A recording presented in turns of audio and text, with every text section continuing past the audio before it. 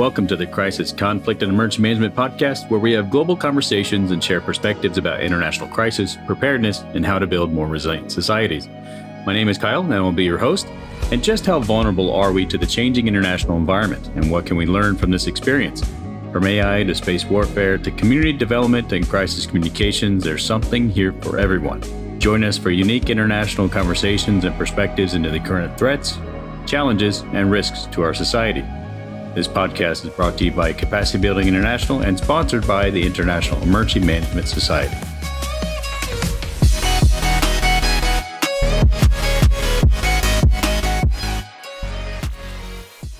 Okay, so welcome to the CBI podcast, and where we discuss crucial topics in resilience and emergency management. I'm your host, Kyle King, and today we're going to be exploring the issue of climate change and migration. And with us today is Sara Belligoni from Rutgers University, who will share her insights and expertise on this subject. So as climate change continues to disrupt our global ecosystems, coastal communities and vulnerable populations are feeling the brunt of its impacts. Migration, both domestic and international, is becoming an increasingly significant response to these challenges. And in this episode, we're going to delve into the various factors shaping this phenomenon and the diverse approaches that countries can take or communities can take in addressing it. So without further ado, let's dive right into our discussion. And Sara, thanks for joining us today. And let's start with a quick introduction and background. Absolutely. So thank you so much for having me here. I really appreciate having the chance to talk a little bit more about what I'm doing, what I will be doing for a while. So again, Sara Belligoni from Rutgers University. I am a postdoctoral research associate working closely with the Megalopolitan Coastal Transformation Hub. I am originally from Italy, where I got my first steps in the academic field, getting my first degrees there. And then I recently got my PhD from the University of Central Florida. So I have wide expertise on climate change and migrations, focused with different lenses. So I'm happy to be here today and talk with you more. And as a disclaimer, of course, all my views are mine. Absolutely. All right. Well, thanks. Yeah. Thanks again for joining us. I think this is going to be an increasingly important topic, as we have even seen just in recent days in the States with, significant storms and even blizzards falling in California and things we can obviously see are changing quite a bit, even almost in real time, even though we've sort of been building up to this for a while.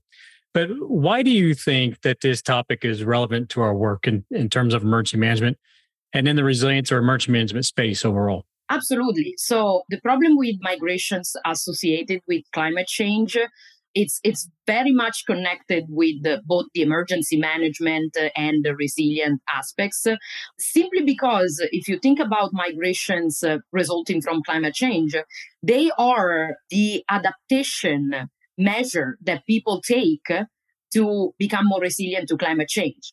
So simply put, people, when they feel that they are vulnerable and not really resilient to climate change resulting disasters, the way they adapt to that is also by migrating. So it has a very strong connection with the resilient aspect, but also with the emergency management, because the more the emergency management is eventually able to plan for disasters and focus strongly on adaptation or mitigation, then that means that the likelihood of communities to migrate can change. So the better the emergency management plans for that, and the less likely people are to migrate and vice versa. So I think that's a strong connection. I definitely think so. And in terms of sort of the planning for migration and things like that, I think one of the interesting aspects that we're seeing is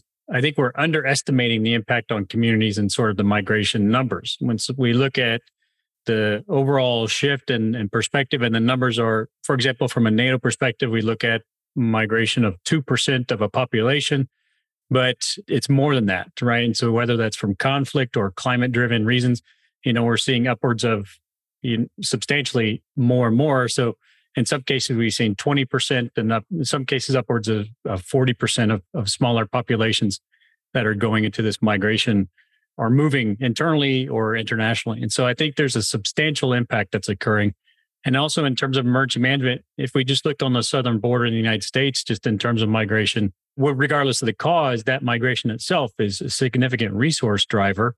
And there's a lot of resource constraints and capacity as well that we're all experiencing in the community levels. But as that continues to grow and we start to see increased migration for whatever reason, what are some of the impacts of not really addressing this issue? Yeah, well, the impacts are twofold. So on one hand, you have the impact on the communities that are leaving, so basically that are losing people. But also at the same time, you have an impact of the communities that are receiving migrants. So I think the attention can go in both directions, making sure that you are carefully assessing what will be happening in the communities where you have a lot of people leaving. What does it mean for the economy, for the labor dynamics? And at the same time, the same considerations are to be done in the community that it is eventually receiving.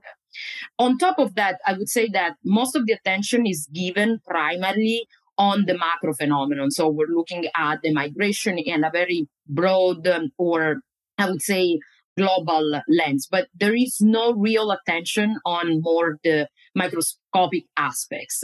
So what does it mean for the people that are actually migrating? So there is very little attention to the impact that can have on the finances of a family, on the education of kids, on the professional career of adults. So all these things are being often overlooked, but I think they have a strong impact on not only the people that, as I said, like they migrate, but ultimately that is something to keep into consideration, especially for the communities that are receiving migrants. So in other words, you have to plan accordingly. If you don't plan accordingly in creating opportunities for these people, making sure that kids can continue their education and so on, then you somehow fail these people, but you fail also as community because then all these issues will create more. So I think there is a lot of attention from the macro level, very little from the micro level. So I think that both should be considered. And also, we have to keep in mind that there are areas in the world where you can migrate within country, but the experience of domestic migrants is much different than those of international ones. Because of course, there you have all challenges that come with the international migrations, adapting to a new culture, language, perhaps having to, face long visa processes and try to adjust to the new community, the new country. So also the migration experience can shape a lot how you have to plan for receiving these people. And very often we are seeing a tendency of considering migrations resulting from climate change or multitude of reasons, because sometimes climate change is one of the many reasons why people migrate. And so there are countries that are framing that with the lenses of national security, while I think that might pose some ethical issues. And so maybe equity lenses would work a little bit better, I would say, definitely better. But unfortunately, we see less equity lenses, much more national security lenses. And so that's actually what researchers and scholars are trying to understand, what a shift could eventually mean for like the overall phenomenon of climate migrations. Yeah, that's interesting. And I think you highlight a very distinct point between when we say emergency management and then when we talk about resilience. Because, from that, sort of very basic sort of framing here, but in terms of emergency management and looking at it from receiving a large migration of a population, attending to their immediate cares and needs, there's never much of a discussion because it's a disaster framework. You sort of return them to where they are displaced from and you recover and you mitigate any future emergencies. But in terms of climate security, climate change, and things like that, you don't really return anybody back to that population or that area that they're coming from. And so then it becomes an issue of resilience, right? Where, okay, if you just accepted these thousands and thousands of people into your communities, then what do you do with them in terms of, as you actually just mentioned, in terms of the job training, the economic and sustainability of integration of new populations into the communities, changing demographics and everything that goes along with that. And I think that's a very good example in terms of the difference between when we talk about emergency and disaster management and then also leaning more into long-term community resilience. And I think in terms of that, let's explore for a bit in terms about the equity piece that you were talking about. When you are looking at that from this perspective, because I come from the climate security perspective, right? And so the climate change and the things that are occurring and the impacts on national security and resources and things like that. So can you explain a little bit more about the non-climate security view?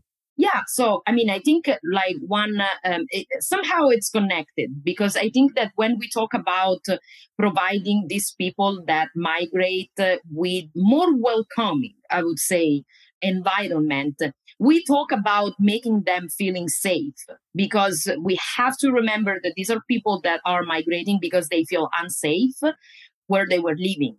And most of the time, those are people that have very little resources and they see the migration as the only option they have. There are some people that are not even having this option. There are people that just don't migrate because they have no choice. So those that migrate can either be people that really can afford that, and they maybe also have resources and assets to perfectly fit in a different community. But that's not always the case. And so in this case, we have to make sure that these people feel safe where they are, and they can access, like if ideally would be the same kind of resources that they used to access where they are coming from. And then, of course, that would be ideal, because recreating a safe space where they feel they're more resilient, their vulnerability is not anymore there constantly worrying them. I think that would be like a great goal. But that requires time, because indeed we're not in a kind of like disaster planning anymore. We're talking about the long term. And so that comes with a lot of less, I would say, crisis kind of response, more like a resilience kind of response and long-term planning.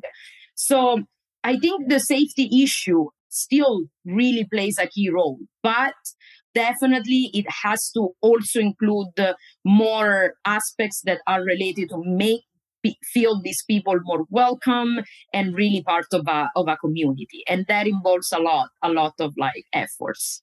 We actually see quite a bit of that, especially in the conflict or post-conflict space as well. So I often, many times, I refer to what's happening in the events in Ukraine and sort of looking at that from an emergency management lens. And then we see in terms of evacuations and people leaving these towns and communities that are directly in conflict, it is coming down to these sort of enabling factors of maybe they don't want to leave, or maybe they're elderly, it's been their house forever, and economically maybe they can't leave. And so there's options of just really where are they going to go and what are they going to do? And that really has a significant impact in terms of people's own personal decision making and what they think their future might be. And there isn't a great way to address it in terms of the conflict space, but it's good that we're having that discussion in terms of the coastal cities and our own communities.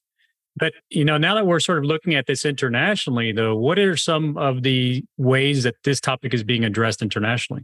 Yeah. So, I mean, the problem internationally is that then you have a series of considerations that are more geopolitical than anything else. So, domestically, if you see people starting to move from an area to another one, what you can do is that ideally you're going to work on a mitigation strategy, but you can still try to adapt. You can still provide people with incentives to make their homes more resilient and so on. Internationally, what happens is that you have a series of other considerations. Are, first of all, these people just migrating for climate purposes or not? Are these people eventually having like a background which can come from like their education, their professional skills that might fit, the communities where they're going? And so there are a series of additional considerations that make the international migrations more complicated. So, for example, in the United States, you see migrations that are both domestic and international. You see other areas in the southeast of Asia where most of the migrations are instead international. So countries like Australia, New Zealand are seeing more massive migrations from small island states. And so like they're framing the migrations there more as an international issue only. But in areas like the southeast of Pacific, then you have a lot of geopolitical considerations because there is some scholarship addressing that as a sort of like great power competition over there because massive shift in the demographics can also lead to massive shift in economy. And so like there are a lot of interest involved: China, Australia, even the United States. And so that creates also a lot of discussion from a geopolitical perspective, which ultimately means that the issue there is much more framed as a matter of national security than anything else. So eventually there we can see more like a sort of like emergency management kind of crisis response framework, which instead you might not see inside like within the border of a country. So of course, when it comes to the domestic migrations in the United States, you don't necessarily frame them as a matter of national security.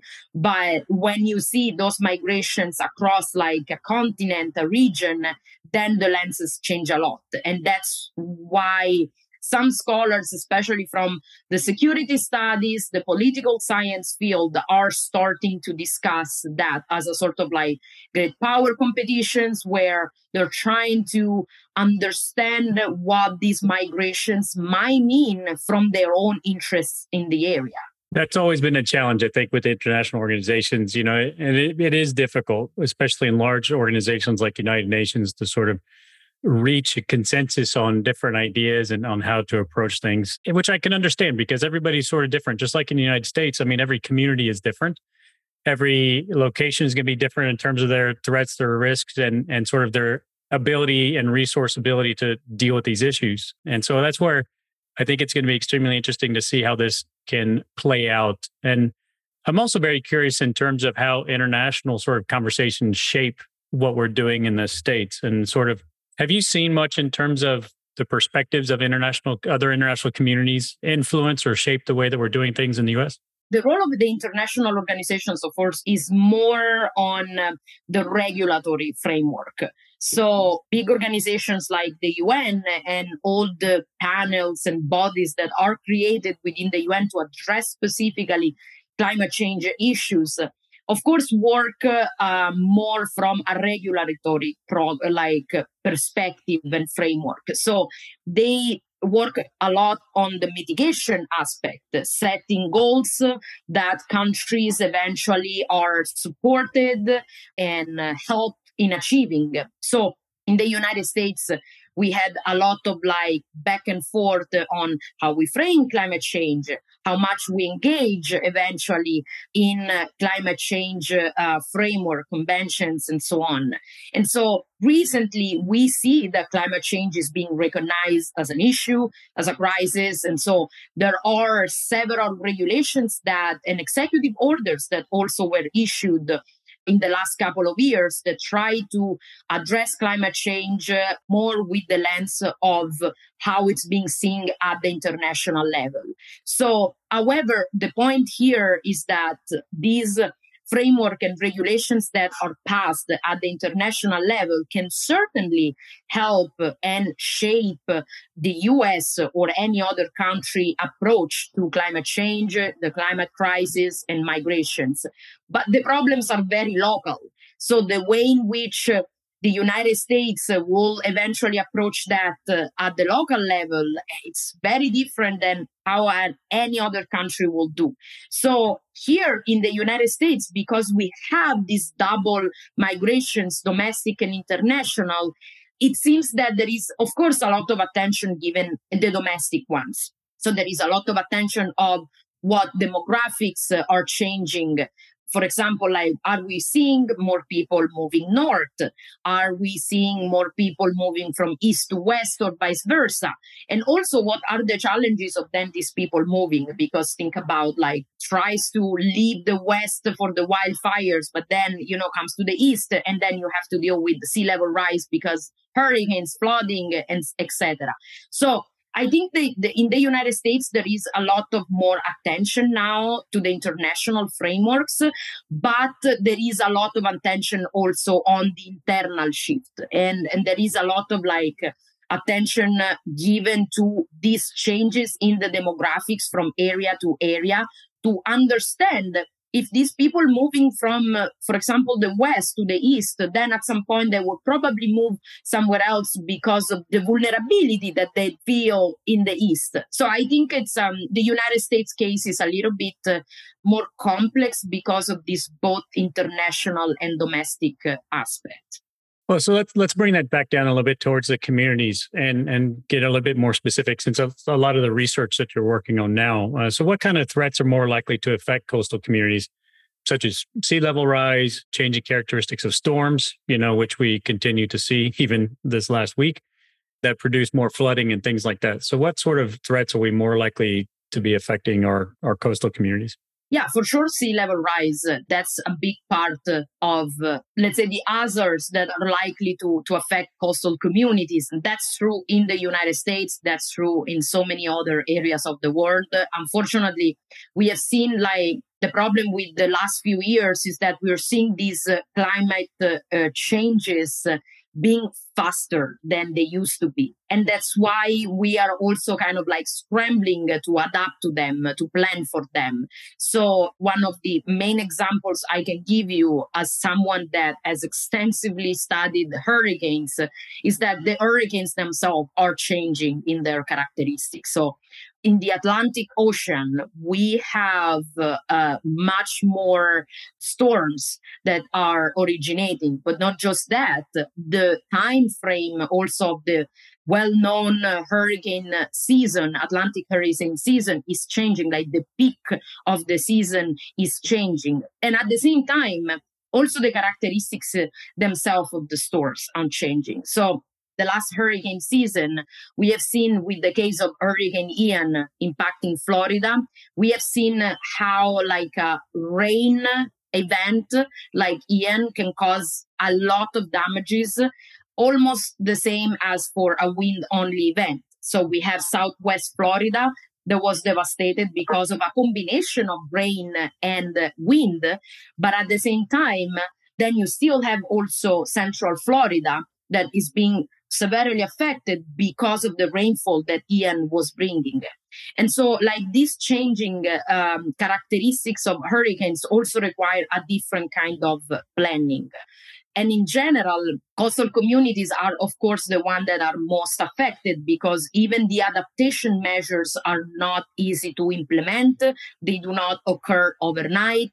And there is pretty much the same kind of issue that we see with migrants. There are people that can afford to become more resilient. There are areas where you have several incentives to make your house more resilient. There are other areas where there are less resources, so there are no incentives, and maybe people don't have their own savings to invest in that. And so those are all, a series of issues that, of course, also have to be taken into consideration from an emergency management perspective, because if you know that your community is more resilient, then you plan in a certain way. But if you know that if a hurricane is coming and most of the people feel insecure at home, it's much more different the way you plan, the way in which you evaluate whether to issue evacuation orders, and you plan for shelters opening and so on. So it's very complex for coastal communities, and the attention is now given on them because of this reason, but it's not necessarily the only communities that are affected by climate change, because we have seen an increase in heat waves and wildfires. So it's unfortunately is a series of different effects that might really lead to a much more complex phenomenon than the one that we might have envisioned for a while before now. When you were talking about that, I had a couple of thoughts, and I wanted to hear what your perspective is on this. So first of all, there's the climate migrants or climate refugees. There's sort of a shifting terminology as this subject continues to come to the forefront of our conversations. And it's interesting because when you look specifically at some of the islands, Pacific Islands, or where they are that they are actually losing their nation. There's not a status for these type of migration, as far as I understand. And you can correct me if I'm wrong, but they're not migrating because of conflict. They're not migrating because of economic development or whatever. There's no visa scheme or anything else like that. They're migrating because they're losing their entire nation and culture. And we don't have any sort of framing for any of that type of migration. So before we talk about the next point, what are your thoughts on that? Have we come to reconcile the issue of climate migration and sort of visas and how people migrate? Yeah, I mean, the problem is that as of now, there's very little in the regulations that recognize the status of the climate refugee. And so, like, even though it's a term that is being used at the international level, within regional, international organizations, that's very little then at the country level that recognize their status. So, I think that what is being discussed a little bit more and might have sense is to consider those climate refugees more as, I would say, humanitarian refugees. Because in reality, if you think about like people that are leaving their country because the whole country might be affected at some point by sea level rise or any other hazard, those are people that really have no jobs. So there are strong shift in the labor. And so there might be also people that were employed in agriculture. And at some point, the size of crops are half of what they used to be. So there is a lot of like loss in terms of like food production, and labor dynamics are also affected. So that sounds very close to a humanitarian crisis. And so probably what is going to happen in the short term is more like considering them as humanitarian refugees. And then hopefully regulations at the international level and more at the country level will allow for a more precise definition of climate refugees, providing them with a sort of like framework and laws that might allow them to migrate more easily. But I think the short-term solution can be considering them as humanitarian migrants, because in the end it's very much alike. So, and the second part, I guess at some point we have to come to a definition of what's going on and sort of a way to deal with that. I don't know when, but it's going to be an issue. And the other thing, and you mentioned this in terms of resource constraints and the impacts on communities. For me, it's interesting in terms of a long-term impact on community public safety programs and things like that, because of the fact, if I just make a very simple example, if you have repeated hurricanes off the coast of Florida and they are more and more intense and more frequent, you're going to eventually get to a point of migration. And people will leave that community and they will move on to go somewhere inland where it's less sort of hazards and risks. Now, at the same time, emergency management and all the public services are largely taxpayer-based funded and require that sort of revenue stream in order to be able to have those essential services. So in that term, if you think about the long-term impact, is that migration actually reduces overall sort of total tax revenue and stream, reduces the ability to actually effectively respond to disasters. And gradually over time, you start losing key public administration positions, which are even including emergency management or an office of emergency management, because the tax base is no longer there. And it's essentially a long-term strategic resource drain on the community.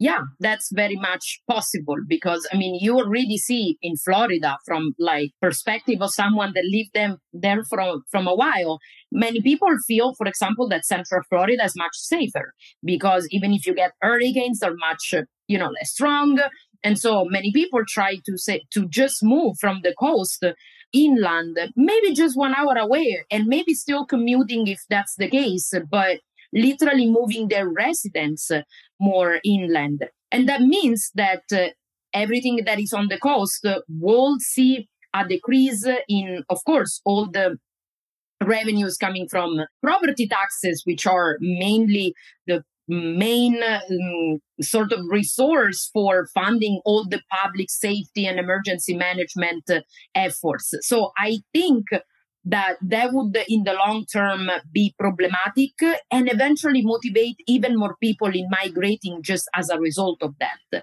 So I think that we will see like a sort of like first wave of people migrating because of like this vulnerability, feeling they have by living on the coast. But then you will have eventually people that even decided at first place to stay, but because of the impact of having less people around and just have cities that where businesses even are closing because maybe there's no the same amount and number of people around, and then they will be motivated to leave because of that. So might not be like a direct climate reason for them to leave, but it will be more an indirect one because of the impact that these migrations that of people that are leaving might have on the community itself. So that's something that in the long term can have an impact on emergency management, on public safety, and the overall well-being of the community, because even businesses are going to close. And that's something that I don't really see. And maybe I'm just sort of not paying attention to it or something, but it's something I really don't see discussed very much, which is sort of the creeping effects of climate change, or, and sort of the impact there, because of the fact that maybe that if we stay on that theme of Florida or any coastal city, really there's a tourist window. Mm-hmm.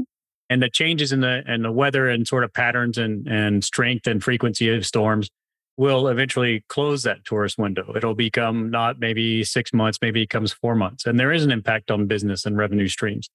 And that, we don't see that very much, at least in some of the information that's being published. It is, but I think maybe not. It's not a real broad and frequent discussion within most of the communities these days. Yeah, no, I agree. And it's not by chance that the parks are all in Orlando, in Central Florida. And it's actually true. The reason why you have Disney, Universal, is because this area is considered much more resilient. So that's why, even though the coast is fantastic and is beautiful, those parks with a long-term vision were built there because of a sense of more resilience. But of course, the coast will have more and more impacts, and not just the east coast of Florida, if you think about it, but even the Gulf Coast, so the West Coast, the whole area of Tampa, because we have seen more and more hurricanes going towards the Gulf direction. And that is also, something to keep in mind, because you have several touristic attractions and beautiful areas over there that have been impacted because the tourism usually is over is during the summer, but it's also when you start see a peak in the hurricane season. And so this is something that should be taken much more into consideration because of the impact that might have also on the, let's say, more private sector, the business, the hospitality sector, for sure. And so one of the questions I always ask when I get to have people on the show is talk about, what can we really do today in terms of these larger, more strategic issues? And what are some of the key takeaways that, we can possibly key up discussions or whatever the case is? From your perspective and being at Rutgers and looking at this topic more intensively than most of us, what are some of the things that we in the emergency management community and the resilience community or public safety field, what can we be looking at today? For sure. Yeah, I can speak from a research perspective first. We definitely should be a little bit more aware that climate change is such a complex phenomenon that we cannot look from one side, one direction only. So there's need of always think in an interdisciplinary way.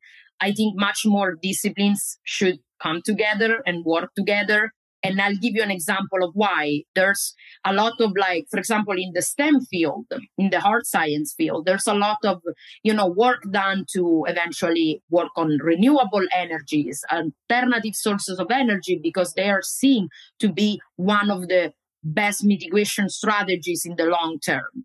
The problem is that if you don't put the human aspect into these developments, then you fail to consider what these developments can have on the ecosystems, on communities. So if you develop, let's say, whatever kind of alternative sources of energy infrastructure that then has a strong impact on the ecosystem where you are planning to place it, then what's the point?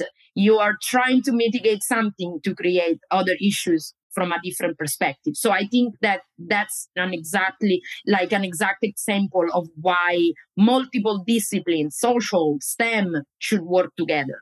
And I think what is also very important is having a better understanding of what is happening in the field. So, especially in the research, in the academia, like people that, like myself, not just have a traditional academic path, so have experience in working with the not-for-profit, private, government sectors, and so on, can play a key role in not only framing the issues in a much more practical manner, which is very much needed, but also try to develop what I call the actionable solutions in a way that speaks the language of the people that eventually we're trying to develop these frameworks and recommendations for.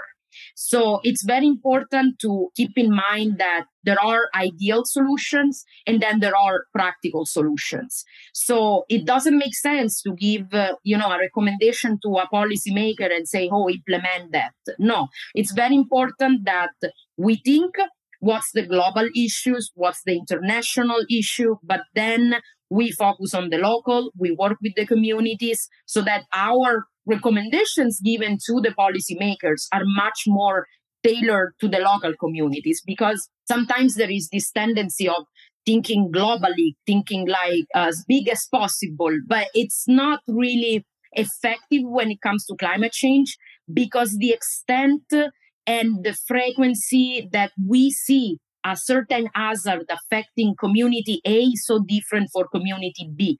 So yes, in terms of regulations, we can go global, we can have international organizations doing even more.